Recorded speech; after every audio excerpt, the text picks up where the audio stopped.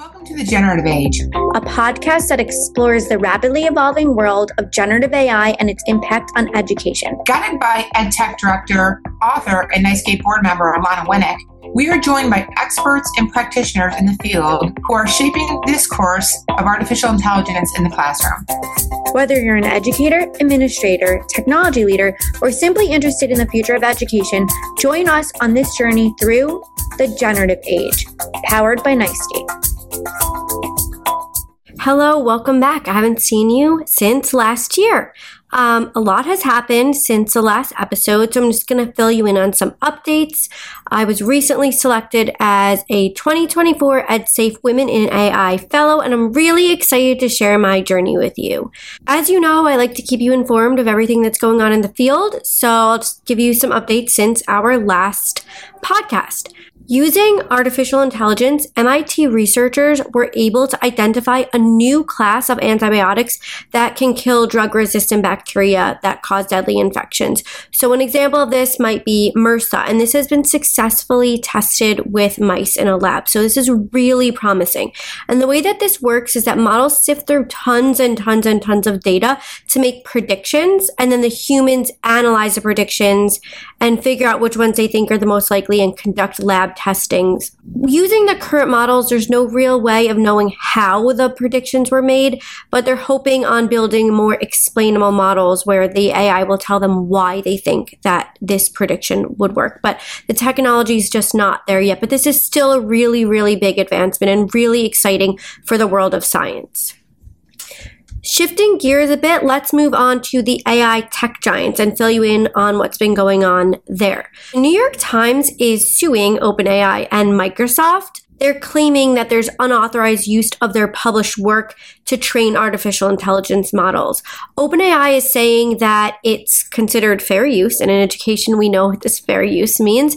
And OpenAI is saying that they're working to correct the model so it doesn't literally regurgitate word for word what was published in the New York Times, because that's what they're finding is happening right now. Talking about OpenAI, let's stay on that topic. OpenAI will add watermarks to their images in DALL-E, as well as tagging that is created by AI in the metadata of the image to help build trust around digital information. And this is going to be particularly important in the upcoming election to know what is AI generated and what is factual. So I just want to play devil's advocate here. If you take a screenshot of an AI generated image and crop it, then it will not only remove the watermark that's in the corner, it will also eliminate the metadata. The way it currently stands, it's, a step in the right direction, but definitely not a solution. Now let's move on to Google. In our last episode, I mentioned a whole segment on Gemini. So if you missed that, definitely go back and check it out. It's right in the beginning of the episode. There's no such thing as Bard anymore, and now it's just Google Gemini. So for all of you lucky Android users, you could go ahead and download the Gemini app right now. For all of the iPhone users, you're going to have to wait a bit for that, but you could still use it on a computer. And now let's move on to Microsoft. It's kind of ironic that in the last episode, I interviewed Microsoft Education's Chief Innovation Officer, and I did a whole announcement on Google. But in this episode, we have really big announcements for Microsoft. Microsoft is now branded as Copilot, lots of changing words. And we've heard of Copilot before, but now they've really released it in the workplace. And I've linked for you resources on all the things I just mentioned. But now using Copilot, it's literally baked right into all the Microsoft products. So I'm going to just talk through some of the tools and how you can use it. With Outlook, you can create draft emails, summarize long emails, schedule follow-ups and agendas based on your email conversation. Using Word, you could generate drafts for documents. You could summarize really lengthy documents. And there's so many more. I'm just giving you the highlights. With PowerPoint, you could create quick presentations from a prompt, or you could take a different doc, like let's say a Word document, and you can generate that into a PowerPoint. You can also take a really long presentation and summarize it into key slides. Moving on to Excel, you can easily make charts with your existing data If you are not good at formulas like me, you can apply formulas without even knowing the formula just by using a prompt. So I'm really excited for that. And you can also use it to summarize trends in the data. With Microsoft Teams, if you use it for video chat, it could take notes for you. So if you've used something like Otter AI or anything like that, now it's going to be baked right into Teams. So it could take notes. It could also suggest discussion points based on emails or files. And it can also create meeting recaps and insights. And also, just like OpenAI with Copilot, you could build your own copilots. So this will be really great because you could use all of the files that are saved in your Microsoft ecosystem, all your data, and create custom GPTs just for your data. This is really exciting. I've been waiting for this for a really long time, and I'm starting to have initial conversations on how we can set up my environment for my school district, and having a lot of conversations about data privacy and security and making sure that everyone's data is protected and not shared with anyone that it shouldn't be. So there is a bit of work to go into this if you're going to set it up district-wide and it's not just your own individual account. And that's all the updates I have for you today. That was a lot of updates, but let's just head right into why you're here. Let's jump right into the episode live at NYSCATE with the eTwinz. So we're recording live at NYSCATE. We just had an incredible keynote with the eTwinz. So thank you for that awesome keynote. I wish that my talk was just before yours. We're so aligned. So who is who? That's a great question. I'm Alberto. And Mario. So Mario, light blue, and Alberto, dark blue. Okay. Those of us that are listening can't see, but what? Our voices are very similar. Yeah. I'm Mario, and then the other voice is Alberto. If you can, they won't ever be. Yeah. You're just the same person, basically. So we'll get into the twin thing in a bit. Can you tell me one way you use AI personally and one way you use it professionally, creatively? I can start with it personally. I hate going grocery shopping. I really, really hate it. So my girlfriend always goes because I hate it. So what I do is I do the list. So I do a menu on ChatGPT, and then I ask ChatGPT for the ingredients to make that menu and give me a list, and I give it normally to her, or if she forces me to go, I go. And then I use it to do the weekly menu and the shopping list for that. That's a very creative way. I think John Spencer said he does the same thing, so maybe it's not so creative. For me, traveling, I would say. It's not very creative either, but I use it to, if I go to a city, to tell me what things I should go. 5 must things that you need to do in Lisbon or Madrid or whatever.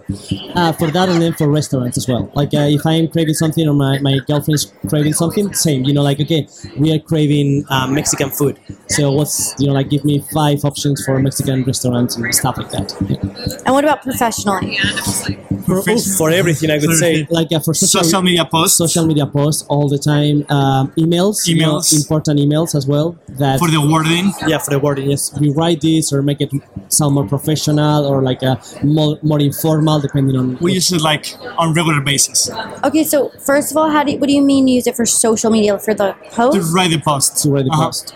So you give the information. I'm gonna be here this day. I'm gonna talk about this. This is gonna be a keynote or a workshop. Can you write me a social media post that I will be publishing this on Instagram? And it's wonderful. If you haven't tried it, go ahead and do it because it saves you a lot of time. Okay, so you guys are the eTwinz. You have one shared account for everything. You're basically one person. No, we don't actually.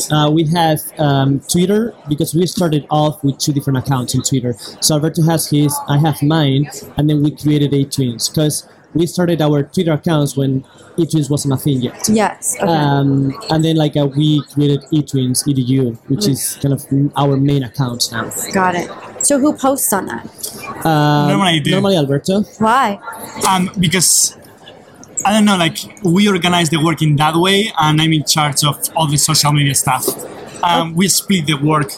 Mario is not very creative with making the graphs and everything. So normally I'm in charge of creating the graphics, and like posting on social media. Okay, so I'm going a bit out of order here because we're on the twin thing. So I told you guys in the email, my mother was an identical twin. So are you identical or fraternal? We are identical.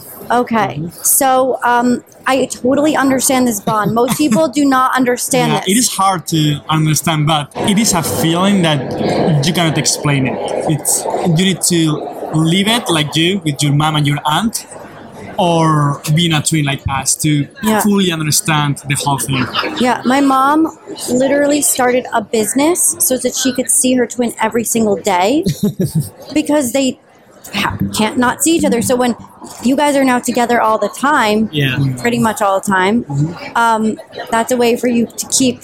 It is. We don't see each other as much as people think because we don't live in the same city anymore. Oh, wow. We live 1 hour away. 1 hour away, which is not far away, but we don't live in the same city.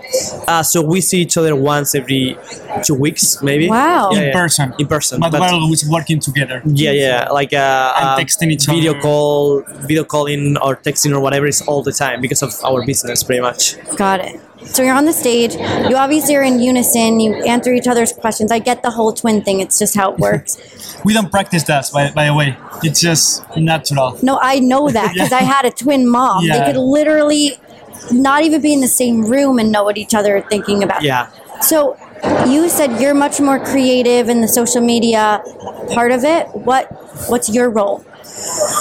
My role is like to do I would say the day-to-day.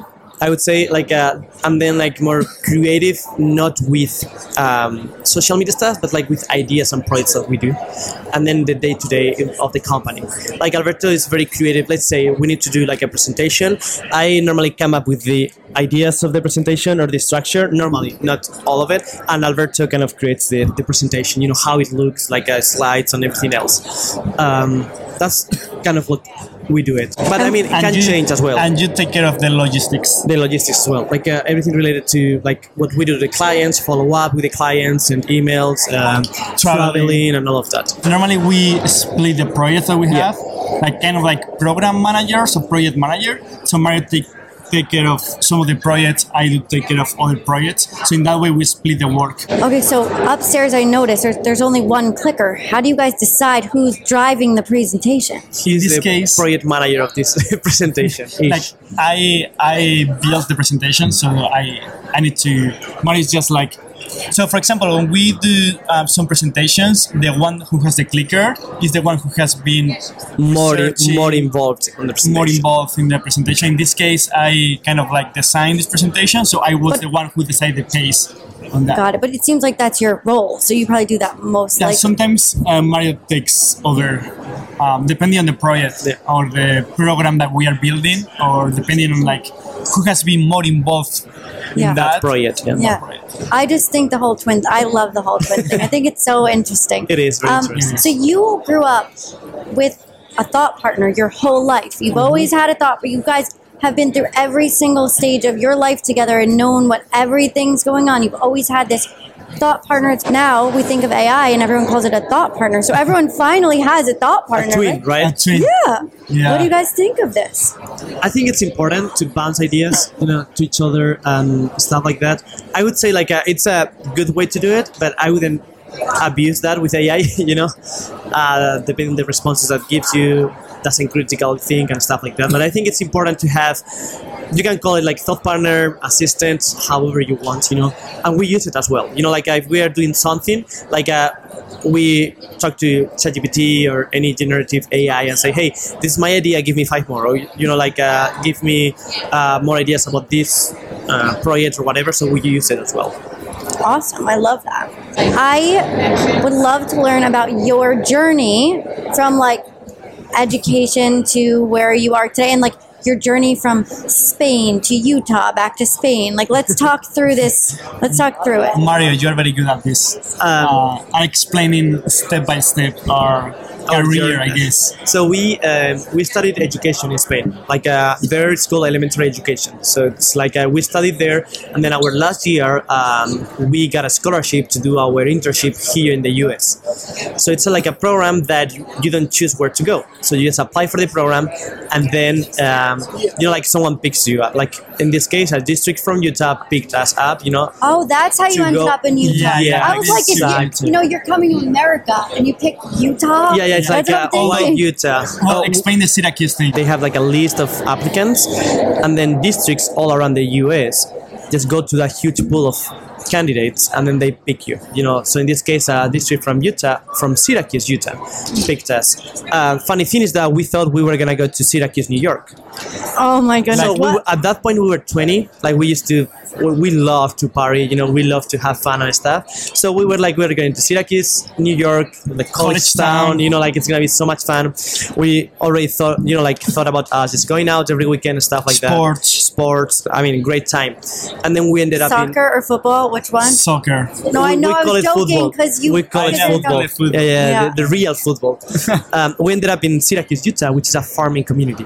I know. That's why I was like wondering about this Utah thing. So imagine our face when we thought that we were going to a college town, and then we found out we were actually going to a farming community. Which is great. Like we had an amazing experience, but it was kind of like a shock. So we ended up there. We did 1 year of internship, and after that we got hired by the district. So we were in the classroom for 9 years in that same district. I heard that you worked with Matt Winters. Yeah. Sorry?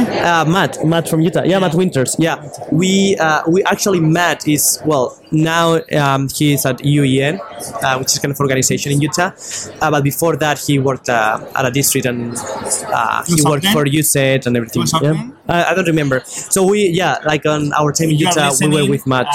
Hell, he's wonderful. Yeah, I just met him at ISTE. He won ISTE 20 to watch, but you guys won it too, right? Yeah, 2 years. year. 2 years so ago. that was one of my questions. So tell me about why you won that.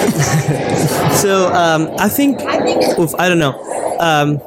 I think it was like a combination of all of our awards before that we got like other awards and recognitions. For what though? Why did you win these awards? What did you do that's so great? Tell us. So the first, I can tell you, like first award we got was like best teachers in Utah under 35. Outstanding Young Educator of the Year. Outstanding Young Educator of the Year. That was for the use of. It was a joint eTwinz. Yeah, it was a joint thing. Actually, it was a joint eTwinz. Yeah. That's interesting. You were the eTwinz before you were the eTwinz. Yeah. Right. Actually. Yeah. So we got that one for integration of technology in the classroom, and then service learning projects.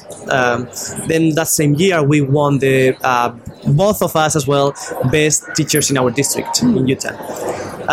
Best of Davis is called.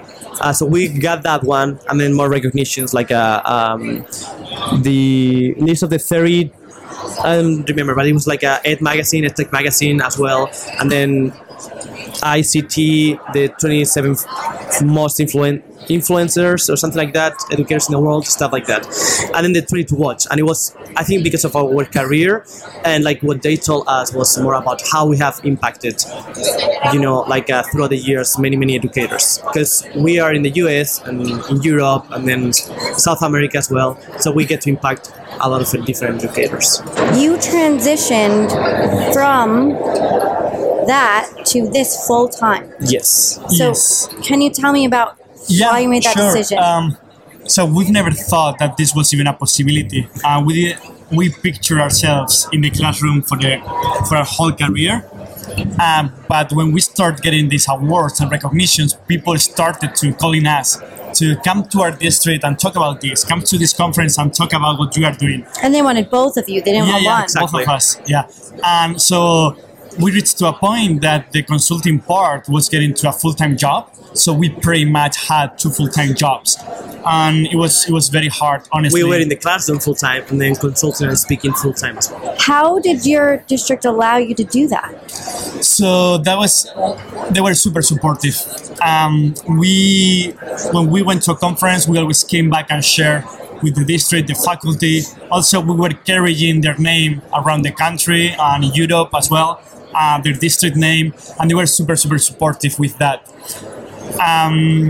And then we got two full-time jobs. It was really, really hard mentally, mental health. We couldn't do this for a long time. So we decided to take the full-time job as consultants and leave the classroom and focus on this. And then you moved back to Spain. And we moved back to Spain. Why? Because your family's there? Is that why? Yeah. And actually, we needed to make a decision that we had kind of maxed out our work visa. So we moved back to Spain because all of our family are there, and then it's home for us, you know, culturally and then everything. So we decided to move back to Spain, but we get to come here, like I would say, once every other month, you know. So we are still in contacts with U.S. educators and U.S. culture. My partner is from the U.S. as well, you know. So like, where in the U.S.? L.A.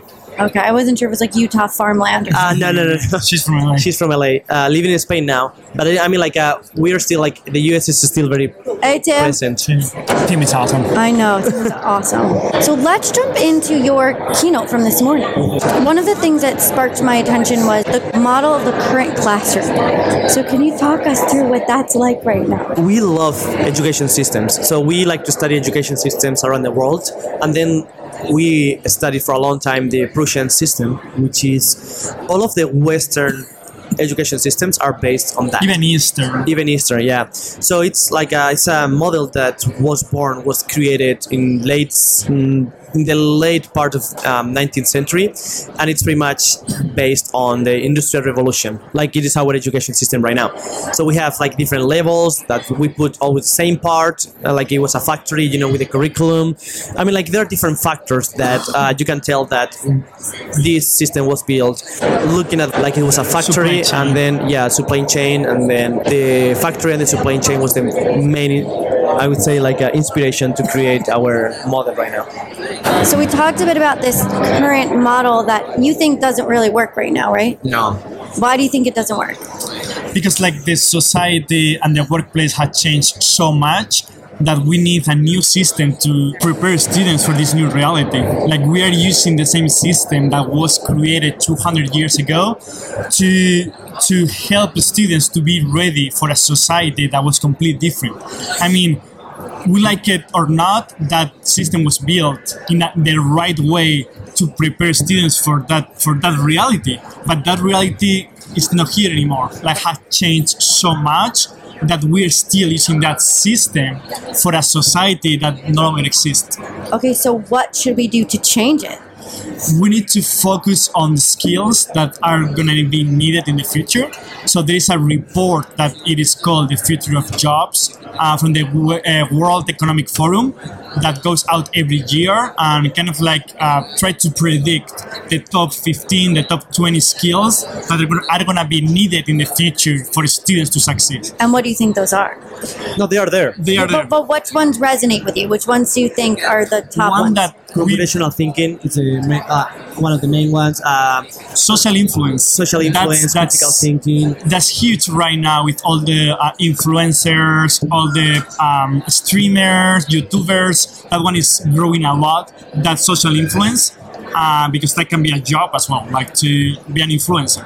Right. So I would say that, well, the new one, like computational thinking, I think it's a huge one because of all the new technology. Critical thinking, because we're going to need critical thinking because it's something that the AI can't do. Right. So like if we excel, we talked about that during the keynotes, is that like if we need to really work on those skills because like machines, in this case, artificial intelligence cannot do that. So we need to be that brain and that heart behind the technology, you know, to guide it to the correct way or the right track. And also, like, it is not just about adding a layer of technology or a layer of skills. I think it is time to break the whole system. And he's a little bit more radical than I am about this. Yeah, I don't quite agree with that, but we don't need the kids to be grouped by age anymore. We need them to be grouped by skills or by level of understanding or by ways to learn or by hobbies. Like, okay, like I like this more than the other thing, you know, like be more flexible with the grouping of the kids, even in elementary school, and focusing on different things because the age sometimes it was the grouping that was picked 200 years ago because it was the easiest way to do it, but that doesn't mean that is the best grouping we can have in elementary, secondary school. There are other many factors that could be better for the grouping of kids, and we don't need grouping anymore if we work in projects or problem or project-based learning, which is the future. Right, I agree. I wrote about that in my book too.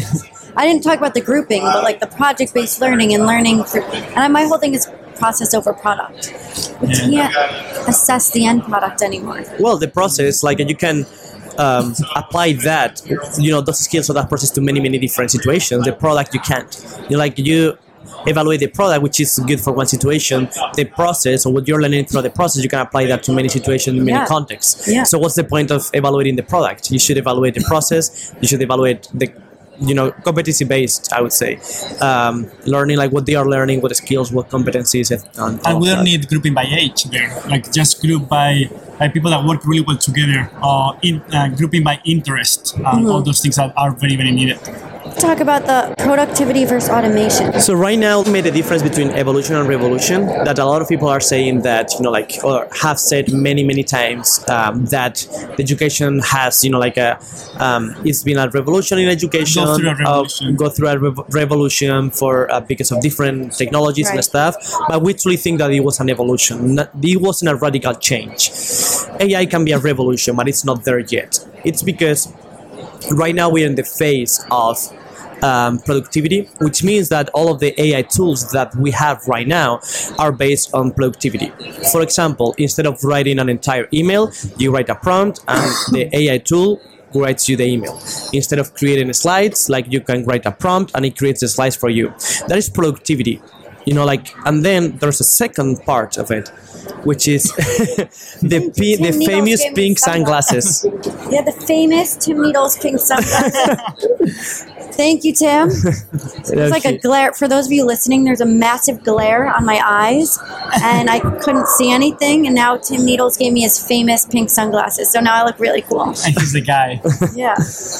And then the second part is automation, which means that you're changing, it's kind of an automatization, you're changing the way that you're doing things, and your AI does those things automatically for you. You don't need to put prompts, or you don't need to. You need to program it and stuff, but it's not productivity anymore. But it's changing what you are doing, and it's changing the way you teach, or it's changing the way that. A great example for that is, for example, a supply chain of cars. Productivity would be a human using a new tool to make cars faster. Right. And automation would be a robot who knows what to do in every moment. In that way, the car goes through supply chain, and a robot does whatever the robot needs to do. And the human can be focusing on other stuff. So going from productivity to automation. I love that. Okay, so next, you touched a bit upon the benefits of AI in education. So talking about those two things, I think it can segue a little bit into what are the benefits? Well, there are many.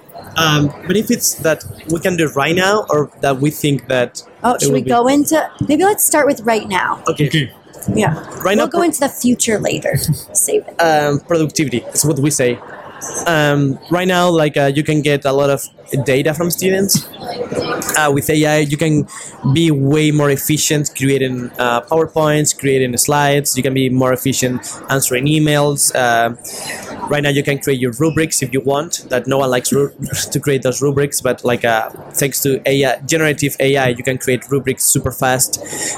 You can create lesson plans. I think that right now, AI can help teachers to save time and to put that time into what really matters, which is being with the students. Yeah, I agree. Because I was reading the other day a report that said that, I think it's 62, Alberto? 52, which is more than half of the time. 52% of the time that teachers are working, it's not in direct instruction or direct...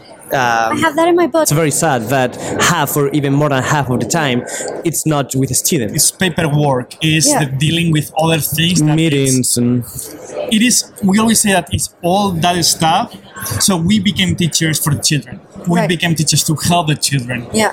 And all those, more than half of our time, we are doing things that we didn't choose to do, right? Right. Meaning, like, we didn't join the profession to do those things. We joined the profession to make an impact on the students and to be with them, to support them, to help them being the best version of themselves. And it's going to help with teacher burnout as well. Like, Yes. I It would is. say that 95% of the teachers who quit is because of that 52%. It's the things that they never thought that they Yeah, ever were going to have exactly. to do like, as a teacher. Being a teacher is much more than teaching a lesson, and it's much more than supporting students. Have a lot of paperwork and a lot of things that you don't know when you join the profession. Right. And I think like AI is going to solve a lot of problems, and it's going to not solve but help with the teacher retention issue that we have. This leads to a quote I pulled from your slide, but it's what I say every time I present.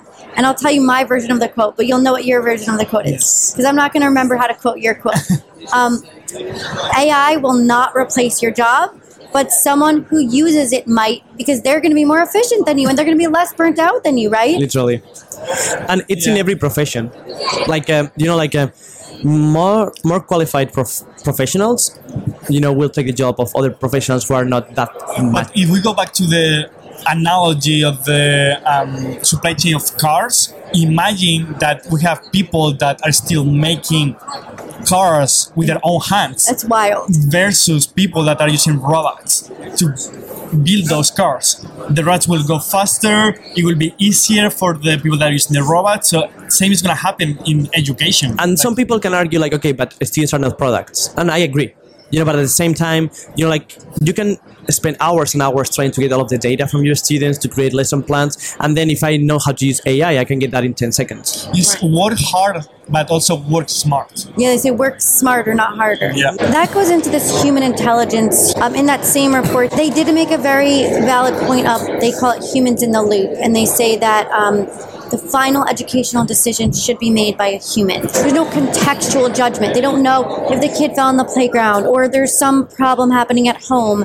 So having that human intelligence and having that empathy and having the human make the final decision is incredibly important. Is there anything else you want to add to this human intelligence thing before I take some of your stuff? I think you put it in a very good way. Like, it's key that's why we really think that AI will not replace teachers, because AI cannot think critically. Everything related to social and emotional learning skills can be social awareness, could be like Even self-awareness. even self-awareness, all of that stuff. Like AI will never have it. Like, can fake it. It will get to a point where it will fake, that Really well. that does all of that, actually doesn't. So like humans need to be there, to make decisions and to use all of the data collected by AI, to make this decision. We always say that whatever the product of whatever you get from the AI, it needs to be a starting point, not the final product. Yes. So you get whatever the AI gives you, and you need to use your brain as human, as teacher, just to make it better, or to just adapt whatever you get from the AI to your background, to your context, to your students, to your reality. I like to make the reference of, remember back in the day when Wikipedia came out? And everyone was like, you can't go to Wikipedia, it's not reliable. And now we kind of look at it as like, oh, it's a great place to start. Yeah, exactly. And with AI, I think it's the same thing. It's a great place to start, but like you said, it's not your final end. Can It's not never be.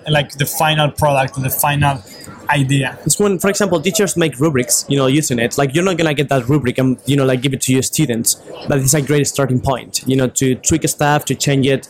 So it's the same case. Okay, and now you brought up this question. If an apology is written by AI, is it an apology? What do you think? I mean, what I think is sometimes people have a lot of emotions. I actually use it a lot when I run some of my maybe emotional emails through AI to remove some of the emotions. And then I think it sounds a lot more... Professional. Yes. Anything that might have an emotion that you don't want to carry through. There's sometimes when I want to remove the emotion. There's sometimes when it's important to have emotion in there. But there's also times when you're so emotional and you don't know how to express your own emotions. So it's an apology? I think I would use it. But like, I would make sure that I took my own thoughts that I wrote down. I saw what it gave me, and then I combined the two to make it the best version of that. But I would keep my emotions in it, but maybe write it a little bit more. Yeah, that makes sense. I don't think there's a great answer. Yeah. Actually, we've got a lot of people approaching us like, hey, like, what's the answer? You know, because in my table, like, or my partner or whatever, you know, like, we were talking and we had different opinions. I don't think there's a great answer, but I can give you my opinion. I think it can go both ways, okay? First, if you use generative AI just for the wording, I mean, you really mean it, but you need help with the wording. That actually it's an apology. But did you use it because you just don't care? Oh no! It's not apology. So I think it can go both ways. Like, if I you agree. care Actually, I agree about the apology, but you really need to word it in the right way. Right. That to me, that's a yes. But we come back to the but if you just don't care and say, okay, write me an apology because I don't even mean it. No, that's different. Then Like that's a no. That's totally no. inauthentic. That's a totally no. That's inauthentic. But we come back to what we say, like, it's the human behind it, right? I think what Alberto said, it's perfect, because if it is a yes or a no, depends on how the human who wrote the prompt feels. That's what he said. If that person feels that, okay, I feel very bad, I need to apologize, that is a yes. If doesn't care, you know, and say, you know, I don't care, you know, like, I just want to write apology, you know, just to get it out of the way, that is a no. But everything comes back to humans behind the AI. Yeah. Okay, so here are some questions that you brought up.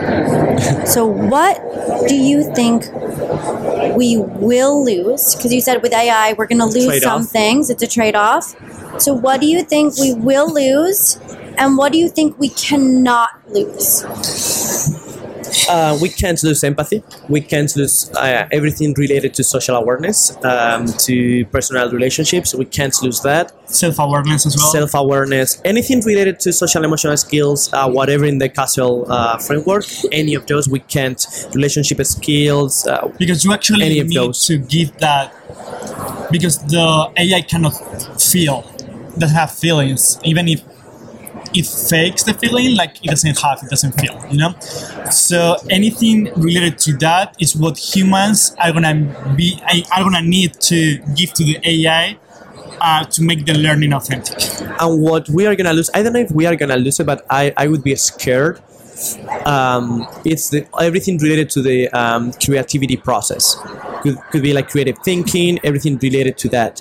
Because even right now we have everything related to DALL-E or Adobe Firefly, Midjourney, all of those, you know, that you can generate pictures and stuff. Like, it's taking away your creativity if you think about it. And we talked about that on the keynote as well. Like, Albert, it is okay if we use that, but we can never use it all the time and rely on those tools all the time, because we're going to lose our creativity, our creative thinking process. Okay, I'm going to challenge you a bit. Go ahead. So the one feedback I got the most of my presentation last night was my graphics. I had a message in my head, I had a vision, I can see it. But how do I get other people to see what's in my head? I'm not an artist. I can't draw or paint. I can try to look for images that are already out there, but like, one of my graphics was so... I totally get it, but you already had the creativity, and you went through the creative thinking process before. You did it. To have an idea of what you wanted the final product to be, right? So you did that, but my point is that, like, because let's say that you want to create a presentation about AI, you go to ChatGPT and say, hey, give me 5 points that I can talk about in a presentation. You take that, okay, create these pictures. You have done nothing to, in your creative, but you've done everything in your creative process. You know, you've gone through every stage. You just need help to take those thoughts from your mind and put it in a slide, right? But you've done everything else. But my point was okay, you can't use it to create the whole thing. Yeah, like a lot of people are. But you could, but you're not, like working. So I think you might have said this, or I don't know if it's what I wrote down. When and where should we use it? So when do you think it's acceptable, and when do you think it's not acceptable? Oof, that's a great question. It's more like ethics and morals that we are taking here right now, more than productivity, to me. Yeah. It's a whole conversation about ethics and morals. I would say that you think that it is right to use it or not, but I wouldn't use it to create the whole creative thinking process. If you are taking away that, I wouldn't use it, because you are going to rely to the tool so much that you're going to be losing all that over time. For me, I encourage people to use it, honestly, like in maybe in every situation possible, as long as, like what Alberto said, we said that trade-off doesn't happen. It could be creative thinking, could be other thing, but you need to be very careful with those skills. We're talking about skills here. What skills, there are two questions here.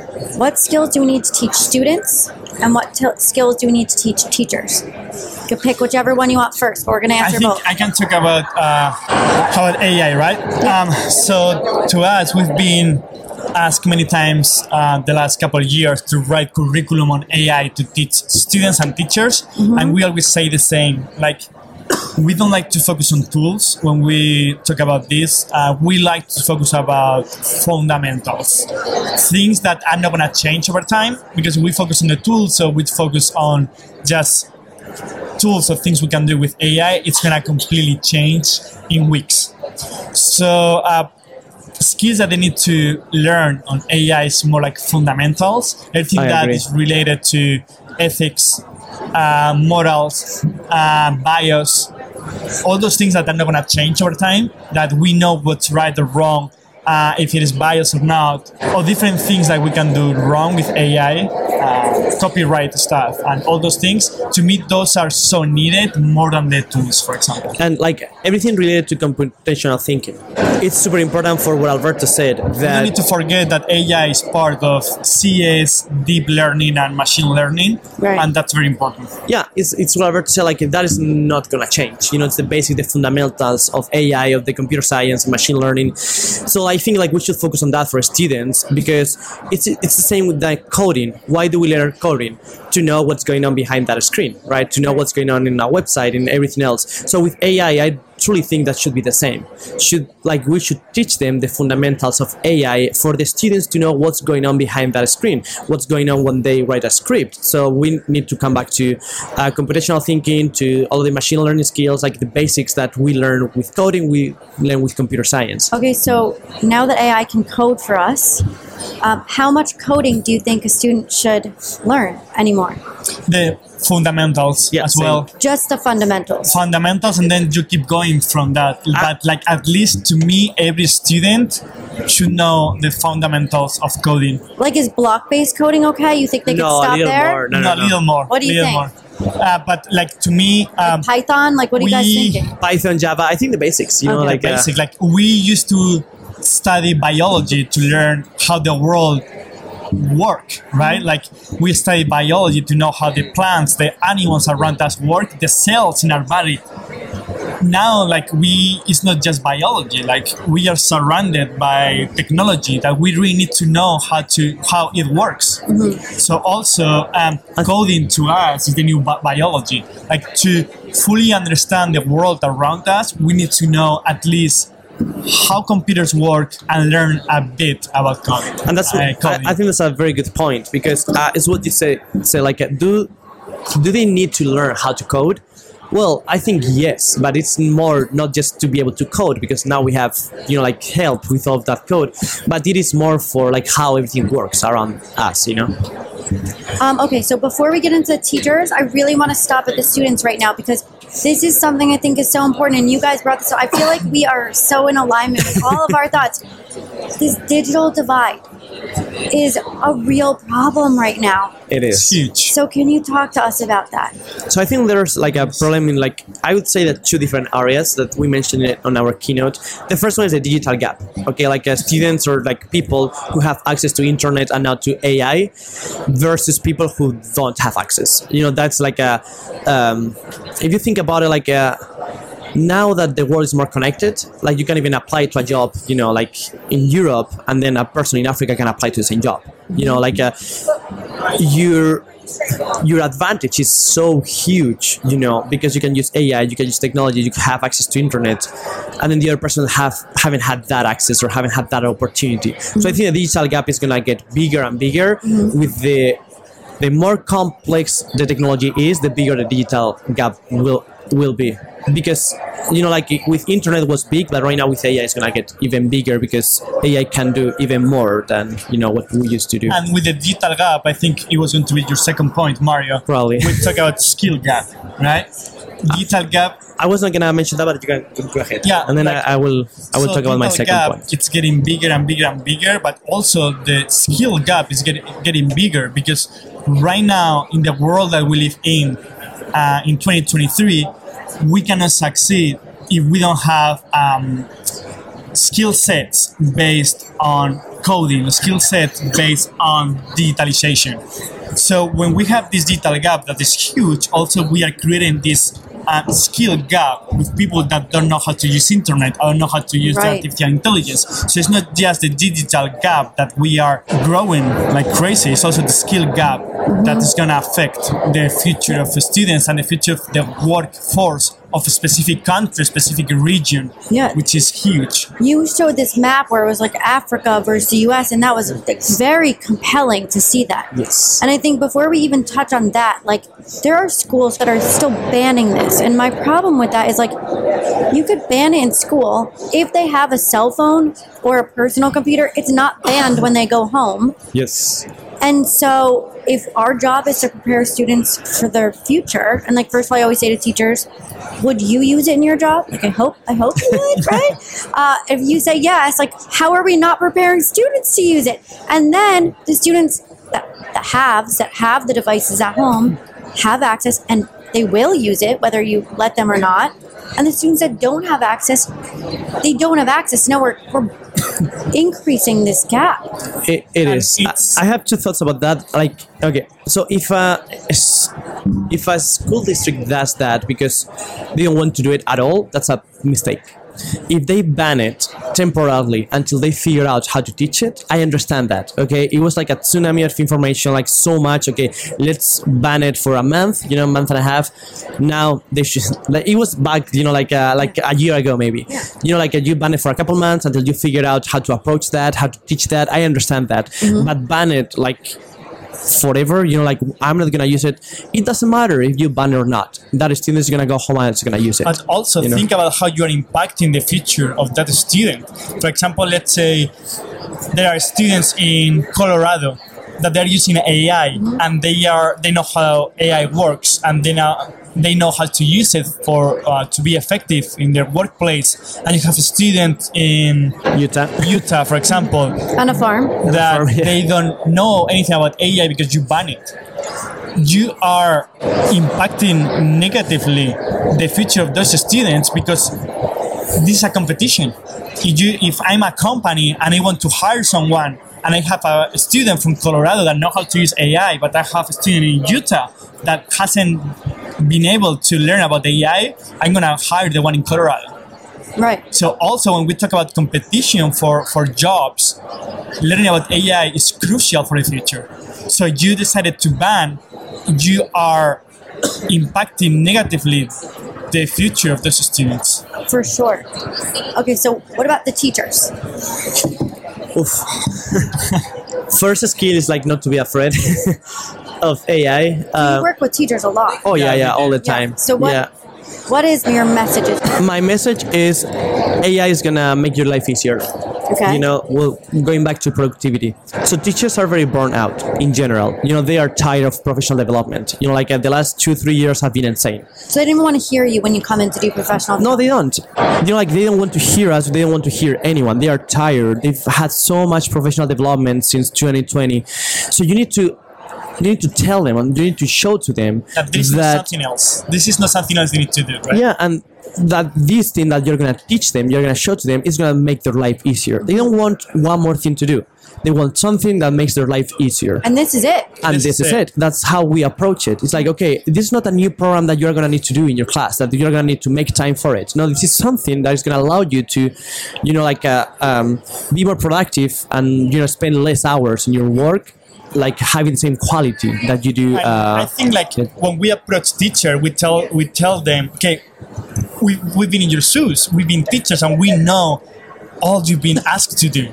But this is not it. This is the opposite. It's not gonna take time away from you or your family or your free time. It's the opposite. It's gonna give you that freedom to go and use your time however you want. And then once they buy that, okay, teach me how to do it. Right. You teach them, they what do you see teach them? it. What skills? What do they need to know? Prompting. And how do they learn prompting? So we have many activities, but I think prompting for students and teachers is step one. To learn 100% how AI works. What is your best prompting advice? To specific. Be super specific. I mean, like, this is like coding. You know what I mean? Like, you need to be extremely specific when you code something. You should tell, your program, your platform, like everything you need to do. Like, I know you've seen the example of a robot making a sandwich. Have you seen that example? That, like, for people that don't know how to code at all, they're asked to give instructions to. We do that in real life, but I make the kids be silly. Yes. And then usually we model as a teacher. You need to be very, very specific for the robot to make the sandwich. Yeah. So it's the same with the prompts. You really need to be very, very, very specific for what you want and how you want it. So I think that's step we always say, like, one. give context, okay? Like, give personality to ChatGPT. Give, like, okay, you now are like a marketing expert, and this is my context. So, like, give AI, generative AI in this case, as much information as possible. Like your context, like what do you want the AI to do? Like, what's your goal with that? Like, as much information as possible. As specific as you can be. Yeah. We always say your results or what the AI gives you back is only as good as your prompt. If you do like a crappy prompt, you're gonna get a crappy response. The product will reflect on your prompt. And that's why I always say, when people say, is it cheating to copy it from ChatGPT?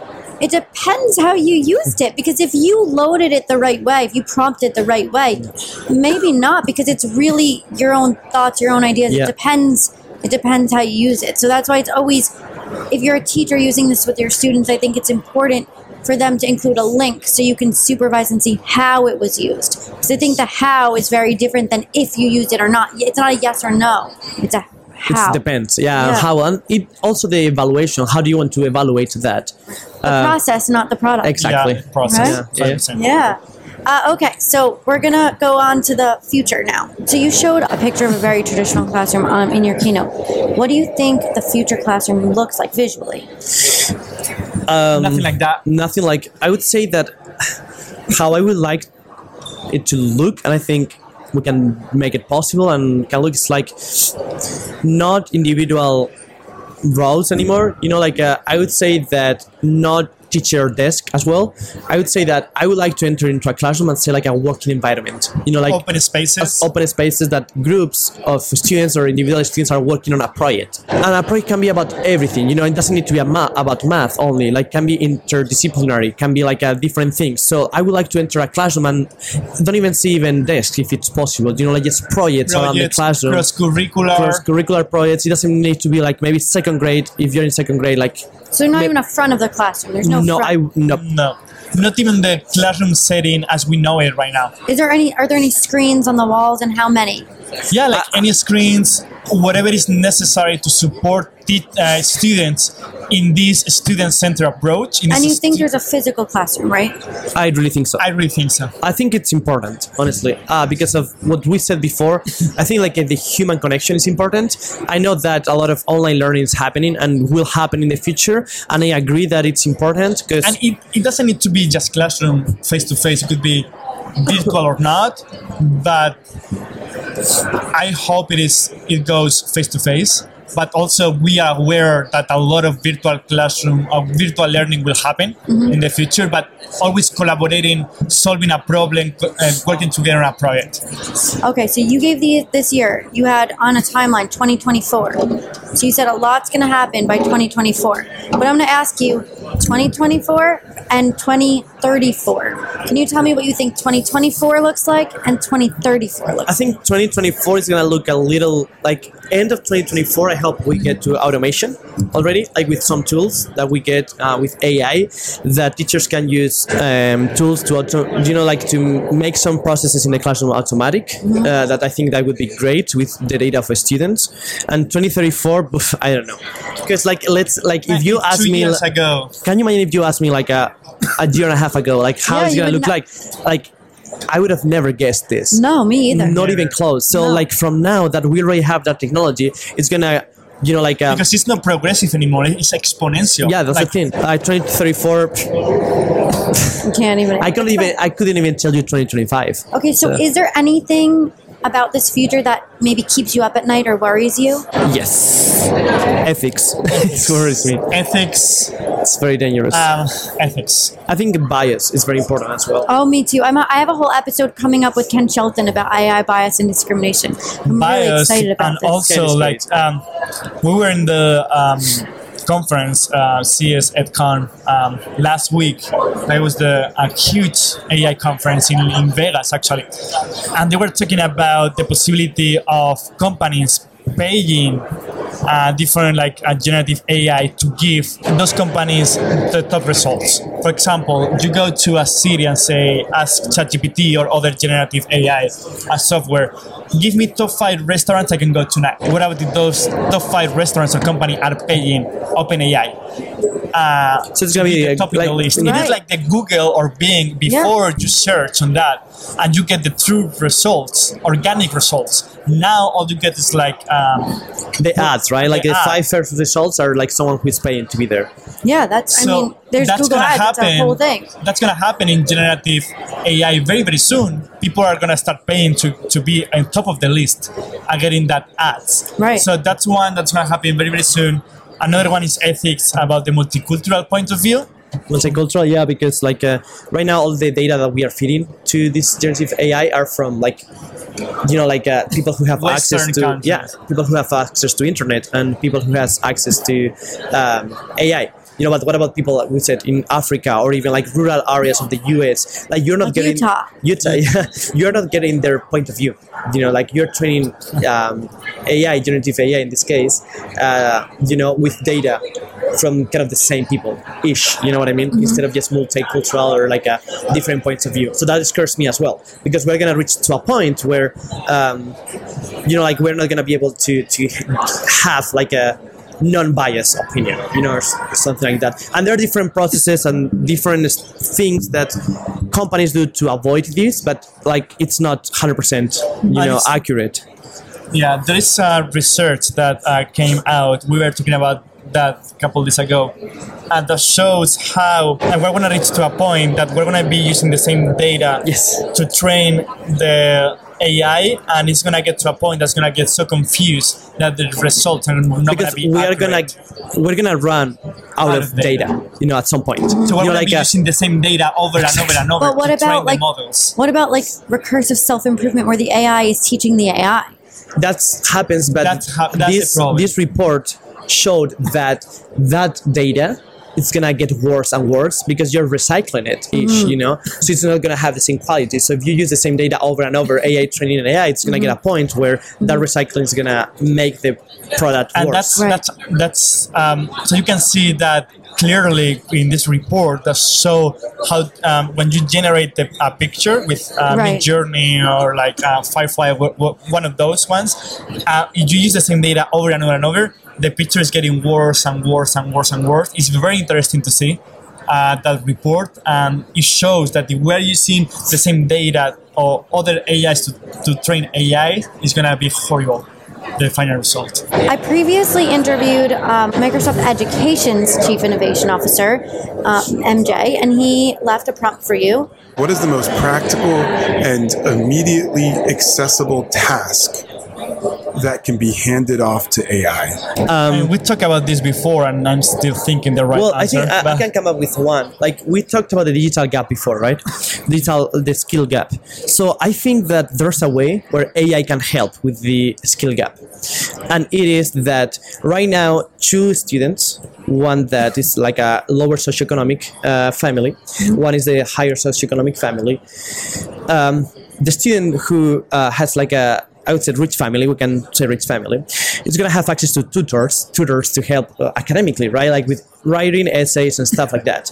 The other student who grew up in a kind of in a poor family will not have access to these tutors. But now with AI, you can teach AI or you can talk to the AI to be your own tutor. So that person who didn't have access to tutor or extra help, academically, now have access, to all of these tutors or like extra help academically. All of those resources. All of those very resources, expensive. exactly. So I think or even like learning how to code and those things that used to be very expensive. I think AI can close that gap by using it right in the right way and helping these families that maybe couldn't afford tutors or other kind of help. They could have access to this technology that will help them. So I think like if we use it right, like I can close the skill gap, can give the same opportunities to different students. Thank you so much for coming to NYSCATE, coming to the United States, to Rochester, New York, near Syracuse, New York, but not quite Not where you yet. ended up. Where can we find you? We are on social media. eTwinz is eTwinz. And then I don't know in what conference will be next. ST for sure, and then definitely ST. Definitely 100%. And we don't know about the future. We are still thinking because we really need a break. These couple of months have been exhausting. Too much. We've been traveling. So you're going to take a vacation? No, we're going to take a break from traveling internationally. Internationally. We'll be traveling in Spain and maybe We'll around. be in Spain, no Europe or South America the next couple months. And that's something that we've learned recently, that we need to say no sometimes. Yeah. And it is okay to say no. It is not bad. And so we're taking December and January off traveling just to focus on family, friends, and our own mental health. I love which is awesome. Well, I'm looking forward to seeing you at USD and anything else that you want to leave us with. I don't think so. I think we talked about pretty much I know. everything. It was a very good conversation. Yeah. Thank you. Yeah, thank you. Thanks for tuning into this episode of The Generative Age, powered by NYSCATE. For a deeper dive, check out my new book titled How'd You Guess? The Generative Age, now available on Amazon. Our journey may pause here, but the conversation doesn't need to end. Stay connected and informed by following me on social media at Alana Winnick and subscribing to my newsletter, all conveniently accessible on my website, alanawinnick.com. Don't just listen, be a part of it. With your free NYSCATE membership, you can join these live discussions, enroll in our free Generative Age NYSCATE community, where you can share resources, ask questions, and collaborate with like-minded colleagues. If you enjoyed this podcast, consider leaving a review and telling a colleague or a friend. We've got so much more in store, so be sure to join us next time for another exciting conversation. Until then, keep learning and keep growing in the generative age.